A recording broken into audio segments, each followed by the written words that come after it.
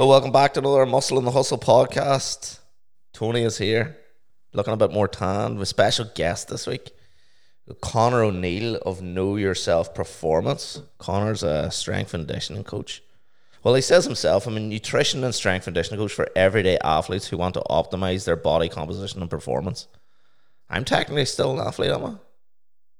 Yeah, I mean, well, retired athlete, now, 8 years. I sort of say that as someone who's like, sort of two aspects to it. It's the everyday aspect, which is like, sort of a colloquial term for like casual athlete. Like, it's not the be all and end all of their life. It's just you're an everyday athlete, but there's also the everyday, as in every day you're doing something that's sort of furthering your athletic development and stuff like that. So you can take it one of two ways. So if you fall into either of those categories, Tony's definitely not an athlete. Mickey's definitely going for the everyday athlete to run to the fridge and back. I was going to say, does this kind of running about the house? Why not?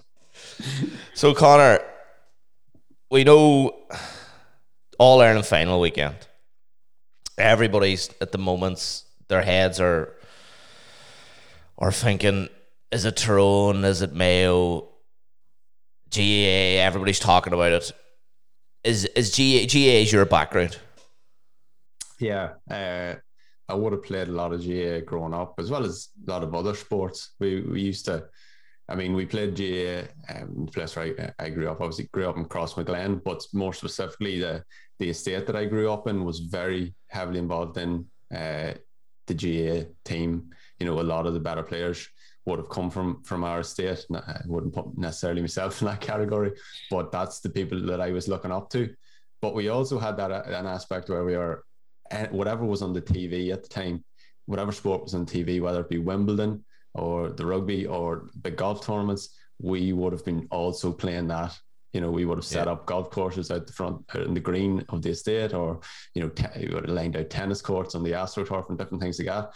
So there was that element of sport, but GAA was always the constant throughout that. So would have played from basically 6 or 7 years of age for Crossmaglen, and right up to senior level then, up until a few years ago when I decided to give it a break for a while. Just with the commitment aspect of it and stuff, and I was studying full time and working a job full time and sort of trying to build a business, and just with the seriousness level of trying to play at that high level, something had to give, and unfortunately it had to be GAA. But obviously now a lot of my work involves working with GAA players, so still have my finger on the pulse of that.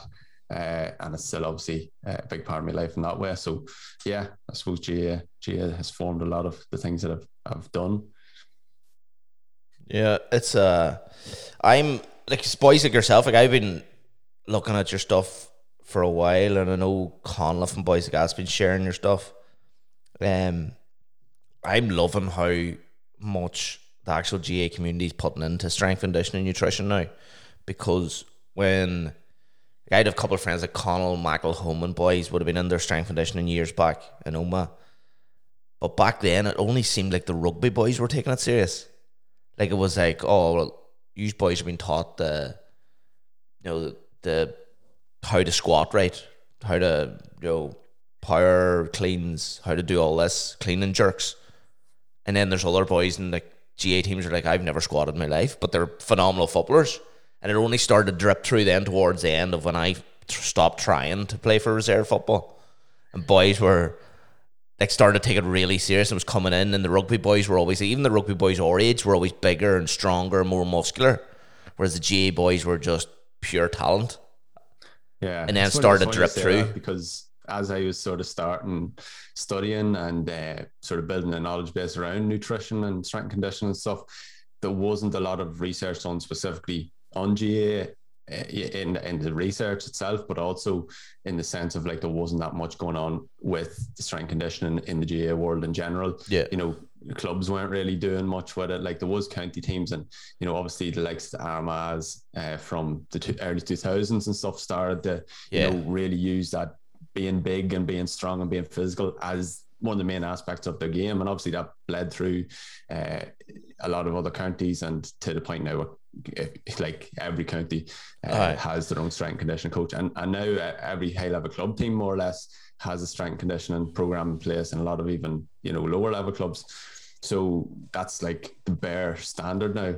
But sort of as I was saying, like back before, like when I was starting out studying this stuff and that, I had to look at a lot of other sports to get that knowledge. Yeah. So you had to sort of look at the likes of the rugby and look at the likes of the the NFL and even endurance sports and stuff like that, because a lot of the research is done on endurance athletes, and sort of have to then take that and say, right, well, how does that relate to a GAA player who, yes, has these demands on the field in terms of like, your 60 to 70 minutes, your intermittent aspect of it where you're on and off, which is different than endurance stuff, but similar to maybe NFL, but maybe NFL's on the far side of that where you're getting a lot of breaks. Yeah. So there's a mixture of a lot of things then, and you sort of have to then take it and say, right, well, there's not going to be specific research here to say exactly what you should be doing, but maybe we can pick aspects from all these other areas and say, right, how do we amalgamate that together and give it our best bet as to what might work? Yeah. And then try that out with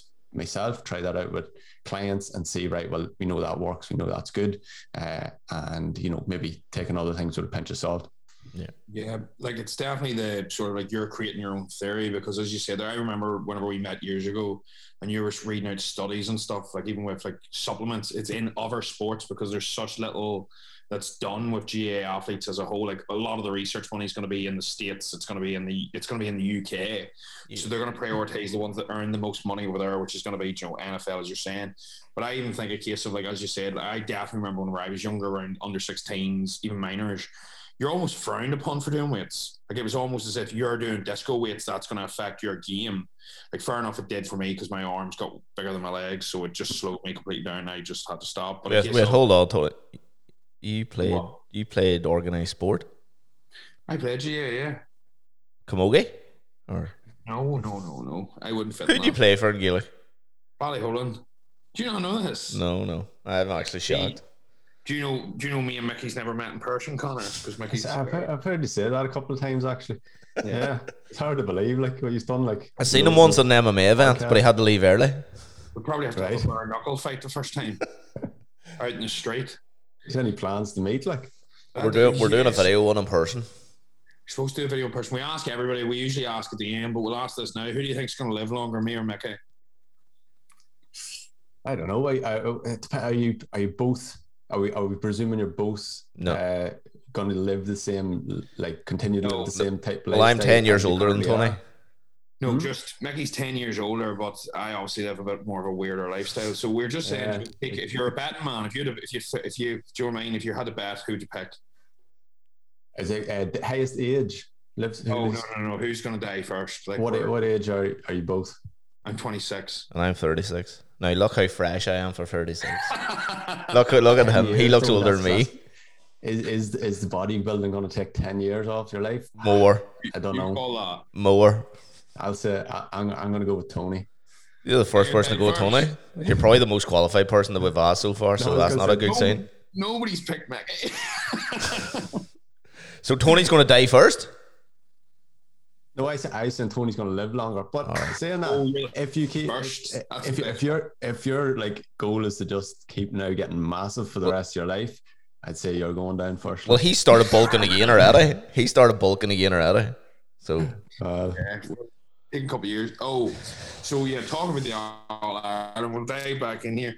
I think definitely something that people would be interested in listening is like, what would you say is the difference between like in terms of, because you've worked with such a broad range of GAA, like I do have a good whack of like club county players now as well, but what would you say from, because you were quite specialised in that field for a long time, what is the difference between like club and like a county player, or like the highest level of like county and then the highest county players? Do you know what I mean? Like that difference in like, is there a couple of things? Is it the 1%? Like, is there anything you see as an underpinning factor, mindset, age you start? What would you say is a couple of things that come to mind? To be honest, and it's probably not a good sort of business move to say, but like it's going to be skill, to be honest. Like, we've all seen the players who never touched the weight in their life and got in the starting team of every team they've ever played for and were the best player. We've all seen those players, and yes, there may be outliers, but you would take someone, in my opinion, take someone who has the skill to play the game, skill to kick the points, that that level of sort of knowledge of play, and more than that, which is something more within your control, is someone who said this guy called Kerr Wenham Flat. He calls that rugby strength coach, and he says, become a PhD in your sport. You know, that's priority number one. Study the game, get the skills, watch back on tape, watch back on previous players, and take those aspects and study it like it's for an exam. Knowing how to play the game is going to be number one out of anything. Now, outside of that, you give two players with the same skill level, and work rate is going to differentiate the two of them. Who's willing to go out and train on their own, who's willing to show up and put in the intense sessions when they could just as easily fall back, and after that, then only after that comes the things that probably most people would think that I would say, which is like your strength conditioning, your nutrition and stuff like that. Because as I say, at this point, where especially at like county level and high club level, it's it's a prerequisite that you're doing your strength conditioning. If you're not doing that, that's only you're only using that as a way of buying your entry into the thing. It's not as if that's even counts as an extra that you're doing now. Now, there will be boys who'll do extra sessions and everything else, but that's not going to be the thing that differentiates one person from another, in my opinion. Now, if you're at a certain level where you've been doing all that, you've been working on your skills, you're already a really skilled player, you've been studying the game, you know how to play, the tactics, you're following your manager's advice around that, and you're able to know all the drills and everything else, then what's going to bring you to a higher level will be looking at your strength and conditioning. How strong can you get? If you need to build up more muscle, how can you go about doing that? If you need to lose body fat, how can you go about doing that? And that's obviously leading into the nutrition aspect of things, and looking at that at that stage is going to then give you that extra few percent. Sort of like a pyramid of needs. So like your experience and your skill is like your bottom layer of the pyramid, and then you're looking at your work ethic, and then you're looking at the very, very top, like your nutrition, your training, and then on the top of that's probably like your supplements, sort of like the nutrition pyramid of our Callum's, but like that's like a GAA one. You can copyright that probably now. Yeah, you're looking for the extra wee inches at the end. But then you get outliers like, as you said, boys like Shimmy Quigley, who I would say has not seen too many gyms. He's definitely not seen a treadmill in a while.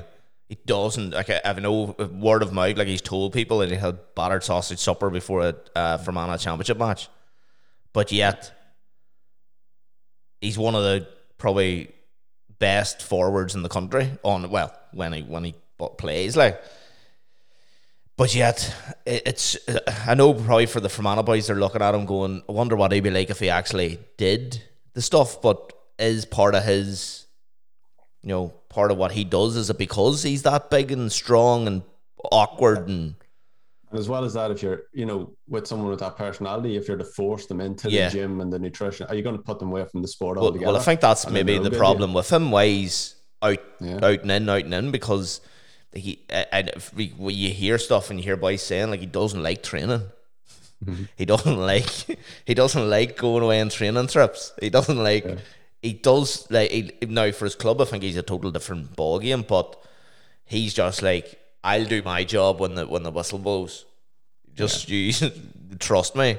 But then again, as we talked earlier, there's 15 men. You have to keep them all happy, and there's boys busting themselves. Do you just drop one to put in the phenom that's Shimmy Quigley that's going to disappear and he doesn't do back doors? Seemingly, he just doesn't like the back door system. But yeah, it's mad when you see like how far it's come, and it's pretty much so little time. Like, it's come so far, strength conditioning wise in GA, and as you said, the people are putting in the effort now. One of the first kind of ones that I seen do actual research was Lucas. He had funded a big one years ago when they were trying to get in to be the isotonic drink was going to be the GA thing, and they started doing a lot of research on the GA stuff, and that's when I think people started realizing that this is the way it's going now too. as you said, it's going like American football, it's going like the AFL, and then all of a sudden the AFL then started looking towards Ireland again to bring over young players. Yeah, and I mean, people complain about that in a sense, like, you know, that they'll say everything's getting so professionalized and, you know, it's getting so strict and everything else. But then, you know, you talk to any of the county boys and they love it. Like, you know, they love that. It's nearly the aspect that a lot of people would think of as their work, you know. Their identity. It's their identity, and it's yeah, exactly. And it's they love that aspect of like being, and I can say for myself, I wasn't at that level, but I was involved with the Crossmaglen team where we had won the All Ireland and various Ulster titles and stuff like that. And it was like, that experience was unbelievable to have come through that. And even, yes, there was times where it was like, you know, missing out on holidays and missing out on concerts and different things like that. But you would never give that experience up, you know, as restrictive as it might have been and everything else. And a lot of the county boys you talk to as well, it's like they have no aspect of wanting it to be less intense or less whatever else, because they know that work that they're putting in is paying off. But it pays off in everything. It's not a fluke that a lot of them Dublin All-Ireland winners, the 3-time, 4-time, 5-time All-Ireland winners, have huge jobs. Yeah. Like that's not like you have Kev McManaman, you have Bernard Brogan. Bernard Brogan's business is flying. McManaman, Tony must be away. McManaman's he was over with the Olympics, wasn't he? He was over. He was psychology over with the Olympics, the boxing team for Ireland Olympics. Like that's boys that give themselves full bore into a sport and go so far and be so successful, and that comes into business because it's the same sort of hard work and graft, and anything's possible. There's no, like, they're not going, I can't have a 5-story office block in Dublin city centre being a consultant. Now it's like, I can do anything. Look what we've achieved as a team. Yeah, and the connections, it's brought a lot of people in the sense of professional connections. Brilliant! You can easily look down on that and say, he's only getting that because he's a GA, but it's not. It's people see that as a demonstration of the hard work you can put into something and of the commitment you can show, and that's a desirable thing to have as someone you want to work with, you know. Well, GA teachers or GA players gravitate to become teachers. A lot of them do, and that's because they're very much, they like to stay within lines, you know, that they've in the teams, and they like to bring people forward, and like that's like years ago I remember like my dad saying me, Bank of Ireland and Guinness, if you were a good GA footballer you had a job for life in the Bank of Ireland or a job for life at Guinness. And the Gooch and all them boys all worked for the Bank of Ireland, and the big Guinness reps and Ireland were all Tyrone boys. They're all Tyrone footballers back in the day. But no, it's definitely people, I think people give it a shortcoming that he's a good footballer or he's a successful footballer, but they don't realise when they look behind the lines that it does breed into all sorts of success, you know. Yeah. And there is the odd Hallion that's just a deadly footballer and just will float about the world and ends up like moving to America and working in a bar and telling stories of the old days. But a majority of them are, the majority of them get their degree. There is the odd boy that be, brought in to play Sigerson football, might have 2 or 3 degrees. Slipped a few assignments done from and stuff like that. But the majority of them they're smart. Well, they have to be smart now. But as we were saying about, GA players taking like a professional approach, the gym goer takes a professional approach now. Back in the day, when I used to take a notepad into the gym, I remember a meathead in my gym going to me, "What the fuck are you doing writing stories?" And I was like, "No, I'm taking a note of my weights." And the fella goes, why do you have to keep a note of your weights? Because he was only ever doing like the 3 big lifts. So he knew what he was doing. But back when you were doing like back and shoulders, you were doing like fucking 9 exercises, you'd never remember. Yeah. And he was like, there's the boy writing his wee story. He's writing poems today. He's writing poems. Read us one of them poems. I'd be writing down how it, because I remember reading a book, you write down how it felt and your weights. Yeah. And I was writing all this down. He was like, we writing wee poems and all. And then he's the same boy that used to be drinking protein shakes as he trained. You have to be drinking these during training. Do you know what I think it is though as well? Like every sport evolves. Oh yeah. Like if you look at like prime examples, if you look at bodybuilders in the 60s compared to now, bigger, stronger, leaner. If you look at GA players in the 60s to now, bigger, stronger, leaner, more. There's more. The problem is, as much as talent and skill acquisitions there, as you were saying, if you're starting to get multiple people the same work ethic, if you get 50% doing the work, that extra bit of work or extra bit of like supplementation, all them wee small things, that's still a large majority of the people. And then to do this, to even get into the county panel team, it takes even more now. Oh, so it's that case of like, it's like, because so many people are doing it, there has to be like, right, what can give me that edge? Like, and I think this is where a lot of people you will definitely notice this with a client base. I notice it all the time with my GA players, especially ones who are looking to break into county teams, right? They're like right at the fringe of it.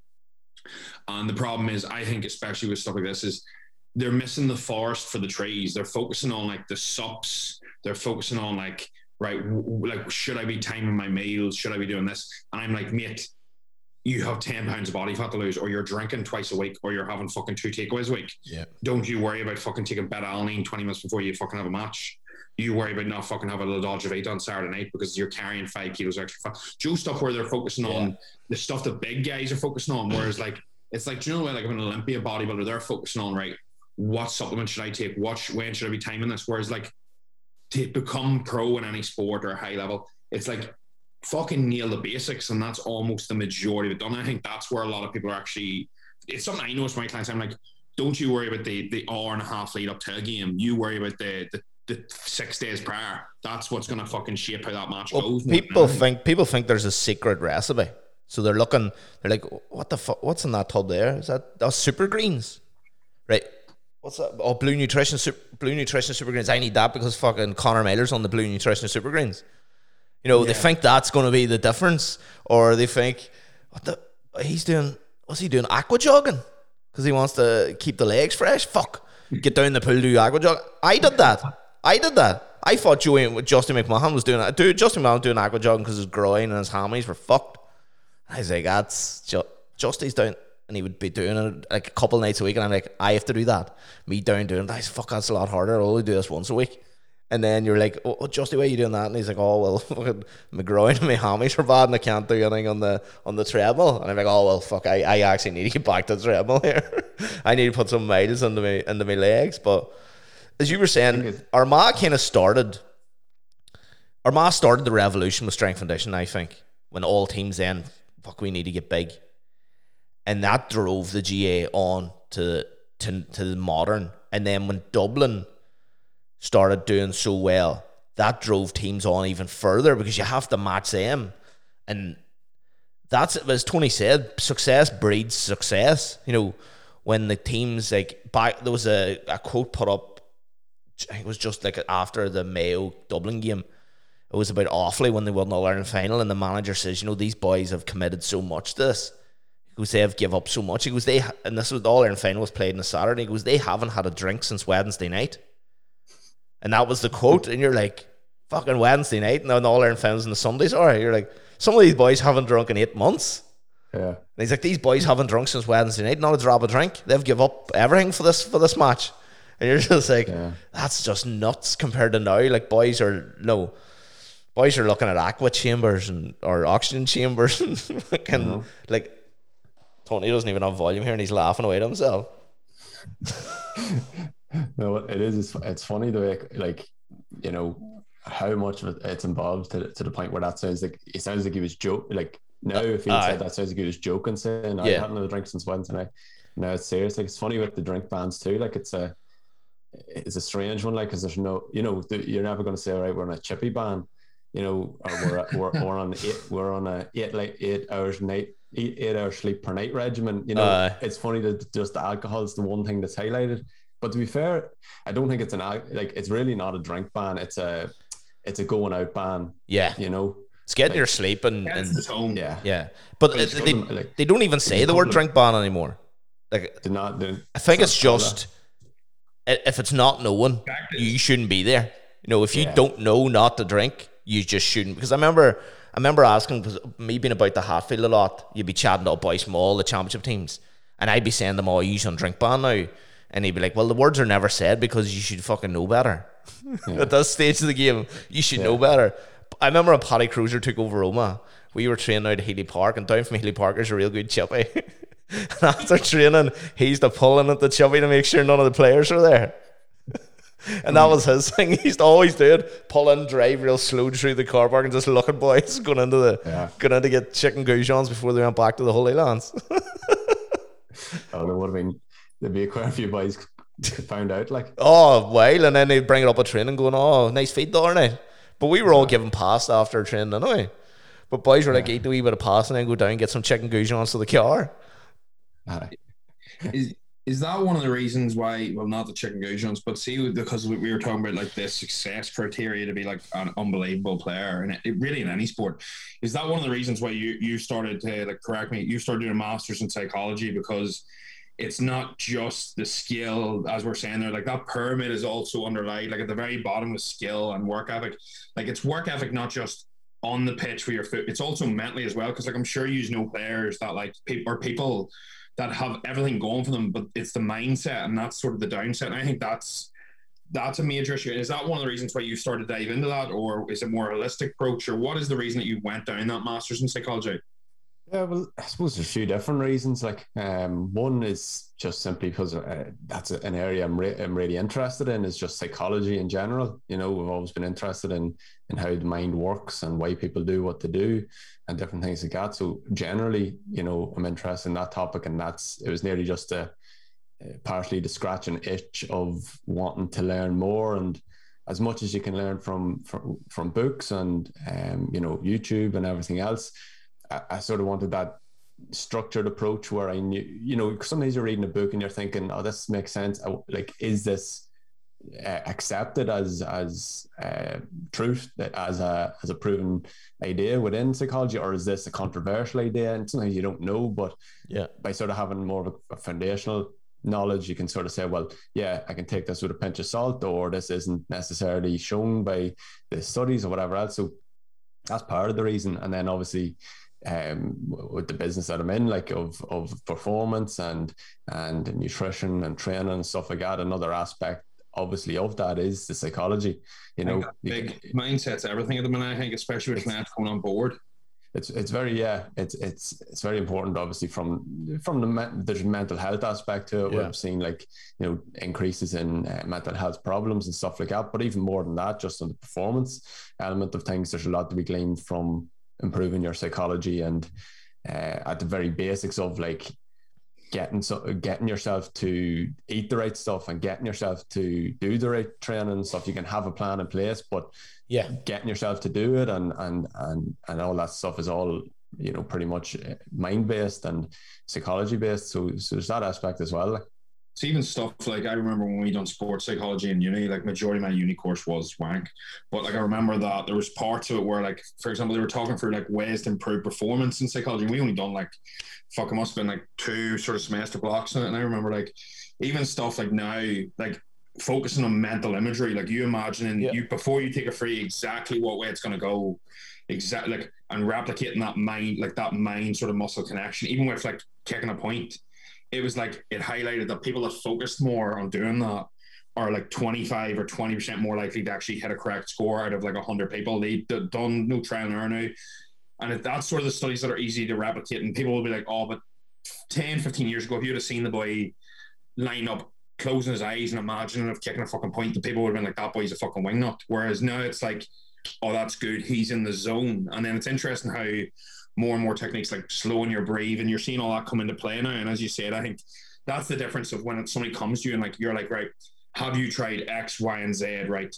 What's worked for you, right? That's worked for you. Then why the fuck aren't you doing that? Because that's proven by studies. That's also, I know. And I think sometimes when you work with a large client base, if you can turn around and go, this worked for such and such, give it a go, that almost gives them faith. And as you say, like, when you're qualified in that, there's a clear difference. If you have a master's in psychology and I'm going, I read this in a study, I'm not qualified, I'm not technically qualified to give that, I'm just saying this is what I know. So I think even faith in you giving the advice is still like a big thing. It's like, you know, listening to somebody that's fat telling you, oh, you need to cut your calories, you're like, shut the fuck up. Yeah.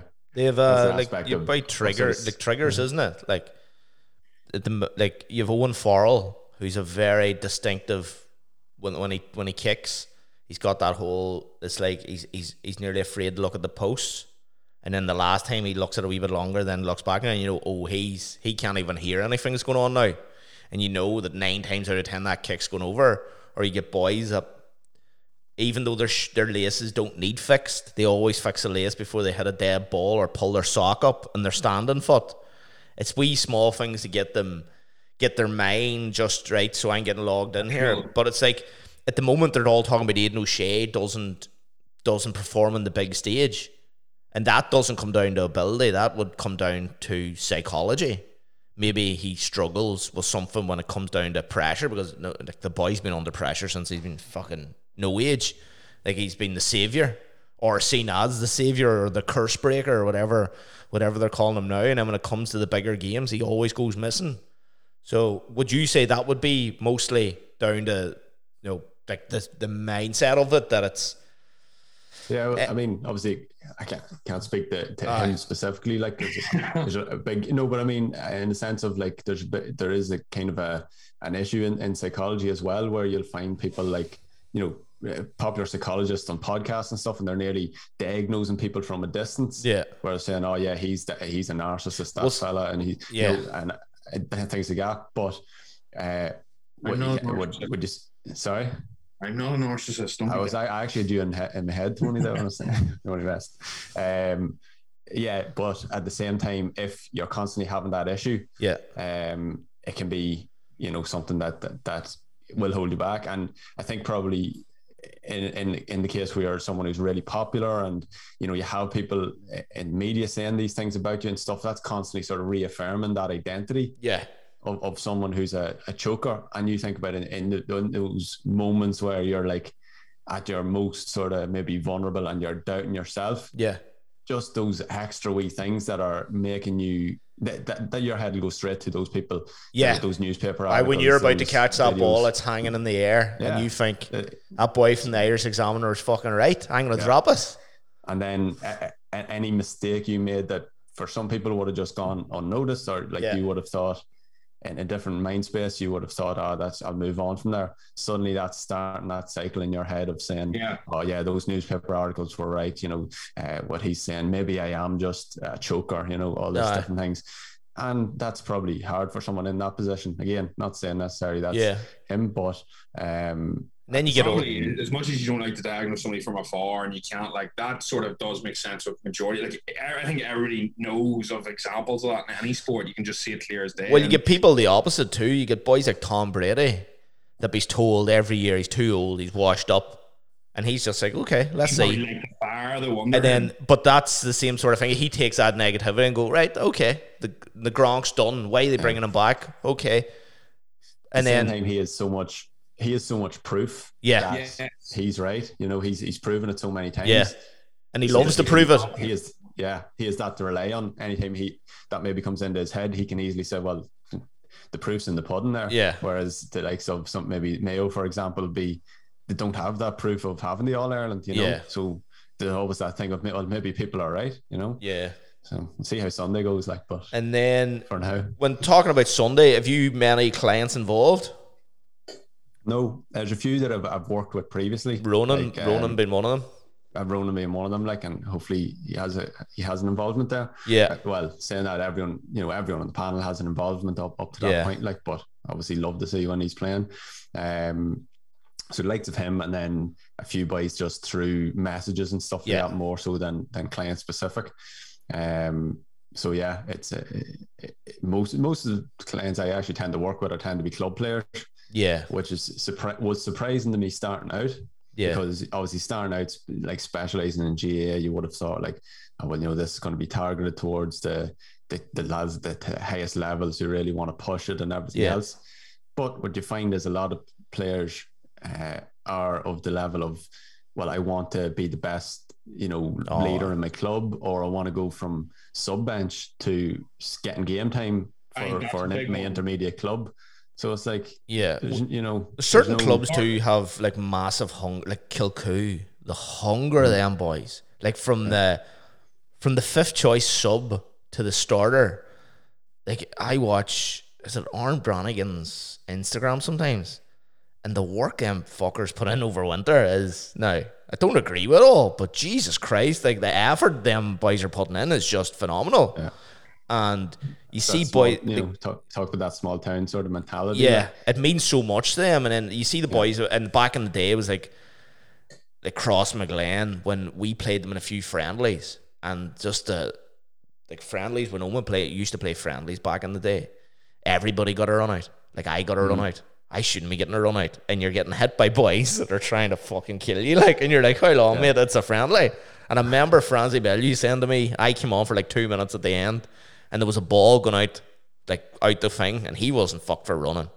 And he literally pulled me back by the collar and goes, leave that one. And I was like, no, I was a fucking priest. Nah, leave that one. Nobody, leave that one.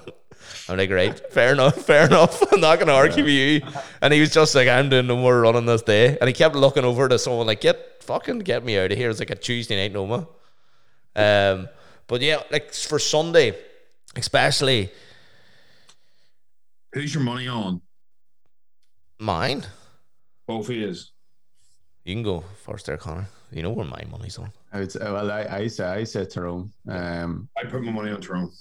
I don't know. I tend to veer to, like, you know, when anyone's sort of anti-Dublin and stuff like that, it's like they're kind of like, they're too big shot. They're big shots, and they've all this, you know. But I love that aspect of elite. I'm a little bit of an elitist myself.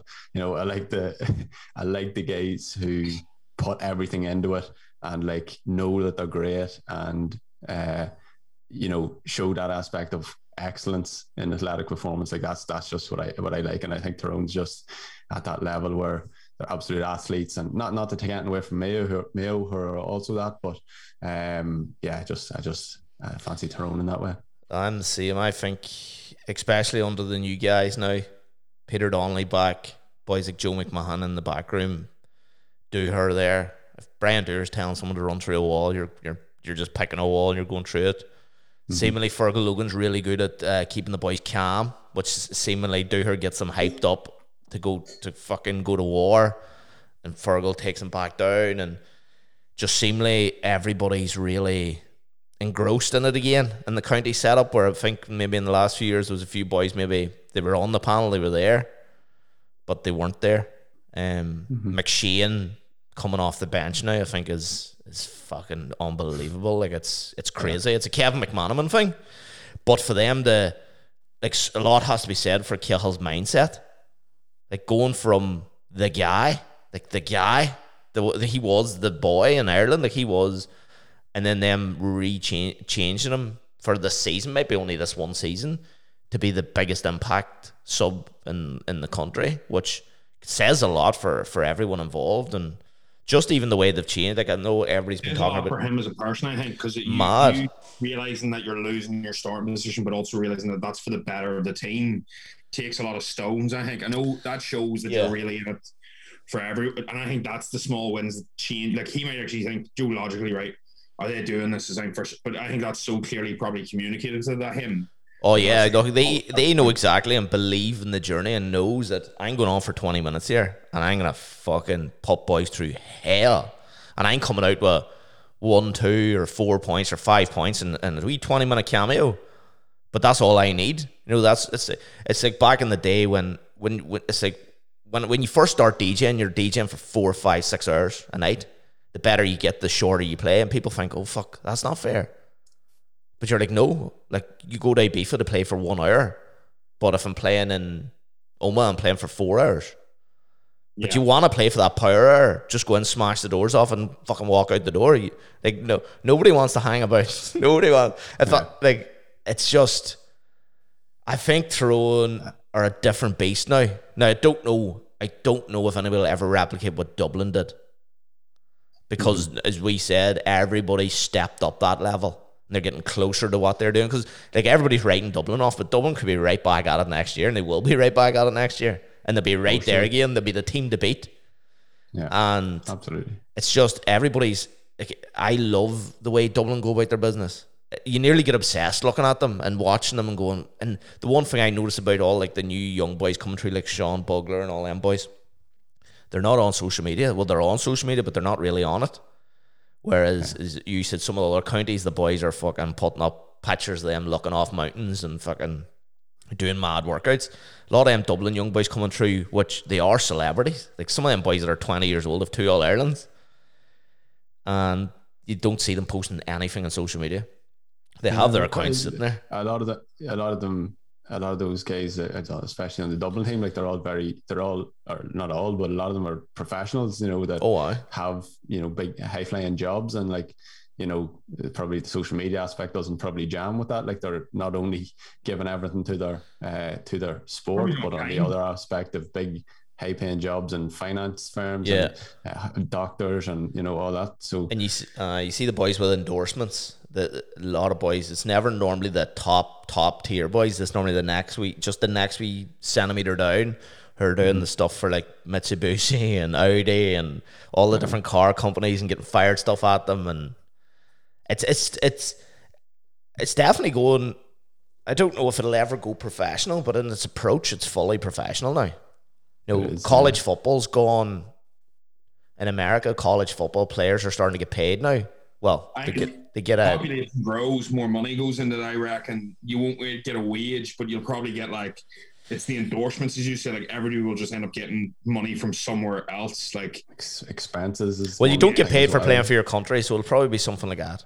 Yeah, like where you get the publicity, and then like you're going to get your boots free, you're going to get your Joe. They'll put up on, like, as much as it annoys, like a lot of people won't want that. It'll be a case of like, right, lads, they'll have like agents for them, if that makes sense. Like for more, I reckon that's. Oh, well, some of them already have PR agents. Like I reckon like that's the way it'll just keep going, and it'll be more and more and more, because as the population grows, the teams aren't going to grow in size, so it'll become more and more elite to get into it, and that will make it more inclusive. Do you know what I mean? If there was only 6 million in Ireland 10, 15 years ago, now there's 8, 9, 10. It's harder and harder, and that'll make more eyes on screens. Do you know what I mean? So I think the big thing is probably like that they're worried about, it seems, is like if it goes professional, then will you be able to basically pay someone to play for a club that's nowhere near them, when it becomes like soccer, where half the English Premier League is made up of people who aren't English, so it's like, does Oma become the club that is buying players from all over the country, and they become then the elite just because they had that little bit of extra money from a big sponsor? Or so I think the only way you get everyone on board with it being professional if there was something in place that you could only play for somewhere where you lived, because that does seem to be the thing that maybe is one of the things that's anti sort of making it professional. Yeah, we had a couple of questions, but we've covered them all except for one. And this is one probably for the two yous might shine a light on a wee bit. I have my own views on this. You, Connor, you take this. I'll chip in. Do you think PEDs is a problem in GAA? I've no idea. Actually, it was not something I would even know much about to say whether it was or not. I know you. I've never experienced anyone, at least openly, admitting that they were taking performance enhancing drugs, or at least illegal performance enhancing drugs. So no, I don't really have any opinion on it now. I think it's inevitable that when people are pursuing excellence and the highest levels of achievement, you're going to get people who are doing it. I have no idea how stringent the testing is or anything like that. But testing is shite everywhere in the world. But drugs are 10 to 20 years ahead of testing. Like, you'll get caught if you're being a fucking idiot. You can also go through, like, for example, like WADA, like the doping agency. Actually, he wrote there on CrossFit. I've just seen that at the bottom in the next message. CrossFit's fucking rife up heads. Don't worry about that. Any elite sport. Where there's prize money involved. There's issues with, like, even in natural bodybuilding, like, this shows you the level of, like, that, like, you can play around with growth hormone and insulin. Yeah. And because they leave your system in a very quick time period, like, it's not there. Like, it's not being able to say. It's like, I've seen like, you ever see there's documentaries online on YouTube of people talking about it where their sons were 13 and 14 and they were whacking them full of gear so they could play NFL. And like by the time you're getting tested when you're 20, moving from university in the NFL, they've already done 2, 3, 4 cycles, and it's been 5 years, and they've kept all the muscle moved across. And I think even as much as people don't want to admit it, like, oh well, this sport's tested. Like there's fucking natural bodybuilders juiced off their heads on insulin, growth hormone. Like that could be the same in GAA. Like it's that risk to reward ratio. And like if you turn around to a lot of the county players, I don't care what you say, like because I know it would be my mentality. Like your health might take a bit of a battering in a couple of years, but this will help you become the very top player in your team. They wouldn't even, and I don't care what anybody says, you would go no sweat, give us it. Yeah. As annoying as that, now don't get me wrong, there is some morals, and I'm not talking about fucking tons of gear. Tony away again. I'm Marbella and it's that mentality that you're faced with. It's like in bodybuilding, like somebody could be coming third, and then somebody goes, well, if you take this, you come first. Like majority of people in that high level will be like, they'll weigh it up. They'll not immediately go no. They'll not immediately go yes. I think there's definitely, like I've had a lot of people write to me because obviously I'm from like a bodybuilding background. There's a lot more science in the PEDs. I've had a lot of boys from county teams write and go, this isn't for me, but and then it's the question of like, how much of a performance enhancement would you expect from X amount for this? Would you need a PCT? And I'm just going, I can't advise for who this is from. And then people are going, well, if you keep it a secret, it's for me. And I'm like, right, well, fuck me, you just have to tell me. And then that's even club players. That's even boys. Well, I was going to say, I know it's rife in a lot of clubs. Well, a lot of players within a lot of clubs, and I know boys. I know boys personally. Don't know any county boy. Well, I know one county boy used to. And the only reason I know this is because he collapsed in a night out once, and fucking kidney pains. Yeah, see the thing is too, like he was young. He was only a fresher at the time, and he was the next big thing, county football. Not saying the county is from, and one of his mates said he was wincing like fuck, and he kind of went down his hunkers. One of his mates goes, "You were told not to be drinking when you're taking that shit," and it was only the next day we were told. And in hindsight, when you look at him then now compared to when he was 19, he was an animal. When he was 25, he was still playing high level county football. Wasn't an animal anymore. Completely different body shape when he should have been in his prime. And he did a lot of damage to himself, a lot of damage to his body. But I think it's very secretive as well, because like you I know rightly, like prime example is like a bodybuilding right now, it's coming out quite openly that if you had told people you were running fucking steroids 10 years ago, it would have really hindered you getting your pro card and moving to that high level. Whereas see now it's not actually like that. It hinders you a small bit. Whereas like you imagine turning around and fucking coming on and saying, oh, I run a wee bit of vitamin D on like a wink face on Instagram. Like there would be so much backlash that it's never going to happen. Nobody's ever going to come out and say it. So it's one of them things where you honestly, there could be 1%, there could be 50, there could be 25, there could be literally fucking nobody on the people would turn around and go, the Dublin team's been juicing, and there could be nobody on it, even anywhere near it, or everybody does. Nobody knows, because that would be a one-on-one approach, and nobody's going to spill the beans. So it's one of the things. I think it's a lot more rife than people would like to admit but I think it's a lot more rife in club teams, people trying to break into panels. And then I think as well, it's you talk about the risk to reward there, and you can understand it at professional levels where the difference is between you having to go and quit the sport and get a job to actually making millions of pounds. Yeah, and as crass as it seems to as it is to say, you take the risk of making loads of money, but at the same time, when you get someone who's maybe from a disadvantaged background, and this is the difference between their extended family actually having decent housing, and when you start to weigh that up, you go, here, give me whatever I need to take, and you maybe have a doctor on the team who's saying, look, we have this option, and you're saying, well, just give me it. Everyone else doing it, why not? If it's going to be the difference between me making it and making millions of pounds, sorting my family out, like giving people around me a better life, you can understand it. But at like a amateur sport level, it's like, what are you going to get? Like a gold medal at the clap end on the back, a couple of free pints in the local. But it's also and the flip side of it is like painkillers. Boys getting injections where they should be taking weeks off just to get them through another. Like, no doubt in my mind, there's probably a player who, I know Matty Donnelly did it a few years ago, where he played really badly injured. Remember when he needed the operation? And there's probably boys going into this All-Ireland final that should not be playing. There's here, that's one. Now, I said the no about performance-enhancing drugs, but the level of painkiller injections and cortisone and all that stuff. And I don't actually know I'm not actually sure if that's what the legality of it around is. You're allowed one every 6 months, is it? Yeah, I think it's 2 or 3 per year or something. Yeah, that's more from a medical standpoint. I don't think that's anything to do with no governing bodies or anything like that.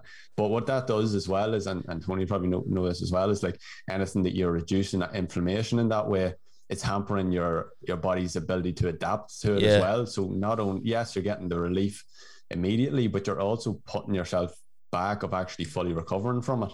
Yeah, because from a biochem standpoint, if you actually take anti-inflammatories or painkillers, like it's not researched really highly, but technically when you train any sport, you're causing inflammation so your body adapts. Exactly. Then you're taking a painkiller to remove the inflammation. So temporarily you're getting the same performance you were had at an elite level. But if you were like club trying to move to county, that would actually hinder you moving levels. It might help. It's like, as you said, it's a short-term win, but you're actually getting a long-term loss. It's the same as even like ice baths. It's ice baths can be used if they're used well, but it's like studies have shown there where it's like done things like they've trained legs for trained groups of people with squats for say 8 weeks, I think it was, and after each session, one group was asked to put one leg into an ice bath, or maybe they were all asked to put one leg into an ice bath, and the leg that didn't have the ice bath grew more over that 8 weeks. So what you're saying there is that ice baths can be used to recover quickly, but it's interfering with the adaptation you're getting from those sessions. I did not know if that. You have a match, I knew that. If you have 3 matches in a weekend, you're going to get into the ice bath after every single one because you don't care about the adaptation there. What you're caring about is being ready for the next match. But in a pre-season, if you're using ice baths after every match or after every training session, you're taking away some of the adaptation you could have got in a period where being fully recovered isn't necessarily what you need. I've seen that before. Like a lot of bodybuilders will say, because I get a lot of people that I know from the bodybuilding scene saying to me, like, why do you get into cold water? I'm like, it's good for Instagram. It's not to do, Instagram, obviously, Speedos are hard to beat, but a case of that, it's to do with the mindset of it and doing something you don't want to. Whereas, like, there's research to show as well, like, as you said, like that, there's study. I've seen other ones as well where they've made people do it with upper muscle groups where they just a cold group and a group that doesn't. But I haven't seen that one leg study because that's actually better because you're still using the same training, the same intensity. That method is superb, whereas usually you don't get that with studies. Do you know what I mean? That, like, I've known that anyway, but that's a very good point where, like, as you said, the painkillers and stuff, I think you'd be surprised as well, like, what people will do to get to their goals, like, as well, especially when your identity's around, like, you need to remember, like, anybody who's played kind of your play at a high level or even started in a Gaelic team or started anywhere, you're almost like, you get a self-satisfaction from it. Like, it's like a high. Like, if you lose that, it's like whenever somebody comes off the county panel after years, like, that's why people like will linger at the end. They'll stay a lot because their identity is there, and that's the real problem, is shifting from that to something else. That's why, like, bodybuilders tend to end up fucking running gear way past whenever they're done bodybuilding. Well, you get boys like, go on. They're all them boys like Matty and all. They're all carrying injuries all the time. Like, they're never. I would say there's never, maybe close to the Mayo boys because they have a full month to get ready for this final. And if they've probably done all right and been a bit lucky, they're going in with no niggles. But every fella's carrying a niggle. And it's a lot to be said of the drive of them. Because, like, some boy, we all know the club boy, dead leg, fuck, lads, can't train, can't play matches, can't do this, can't do that, we knock. But then you get the boys that are hanging together. And you wouldn't know it because they just don't talk about it. Like the McMahon brothers struggled with injuries a lot. You would never have known. Never one word saying, fuck, I can't. I can't do this. You always see the odd one where you're like, wonder why he's in full forward. And that's because the injury's maybe a wee bit worse than. Yeah. But, like, there's a lot to be said of the character of them boys. Absolutely. It's and and you're getting no money for it. Like, they are getting no money for it. Some of them are actually losing money. You know, some boys are actually losing money, especially now. You know, people can take the piss and go, "Oh, fuck it, the boys are getting good expenses." A lot of them boys are losing money. You know, they've give up. Some of them have give up jobs, or they've been forced to take different careers. Some of them have had to move house. You know, some of them boys are like she could be living in Dublin, but they've moved home to Tyrone because this year and whatever. Because maybe a lot they're of buying, they're buying the highest quality food. They're investing in supplements. Maybe they've working with a nutritionist. You know, there's those things as well. Like, it's mad, but it's, you know, a lot to be said for so much respect for them. And as we said, you know, it goes into life. They're normally great guys. They're normally great fellas. They're normally, you know, great jobs, smart, good business. It's just, I would, you know, people are keeping amateur. I'd love for them to get some sort of money for what they do, and I think they deserve it. And I think people, another thing, they bitch about Sky, but Sky's bringing more eyes on it. You see the Premiership footballers going on to Sky and seeing fucking like a Gaelic match, and they're like, what the fuck's this? Jeez, there's 80,000 people at this. How much do these boys get paid? And you're like, oh, they get paid nothing, and people can't get their head around it. They're like, oh, wise up the I was like, there's nobody getting any money here. The referee gets a couple of pounds. Yeah, and the boys at the top of the GA. The boys at the top of the GA. The only boys making money is boys like Tony McAlevey. You're fucking right, son. Don't you forget it. Well, Connor, cheers for coming on. Where can people find you? Or the best place? Best place would probably be Instagram. If you go to just search for Know Yourself Performance, or if you wanted to go to the website, knowyourselfperformance.com. That's probably the best place to check out what I'm at and what I'm offering. Deadly. And Tony will probably chat to you later. He's looking to get back into the Gaelic. He's looking to make it. He's looking at the Down senior team for next year. Forward. Aye, Down's got a wee opening in the full forward line. 4 foot 5, fucking bodybuilder. I could do nets. Hey, Connor, cheers for coming on as always, guys. Rate and review the podcast. Okay, I hate you. Oh, by the way, last Saturday night was DJing in Quins in Newcastle. Guy came up, goes give a shout out for Tony McAlevy's wee legs. Look, I love it. Keep it coming, guys. Keep giving him shit. Good luck.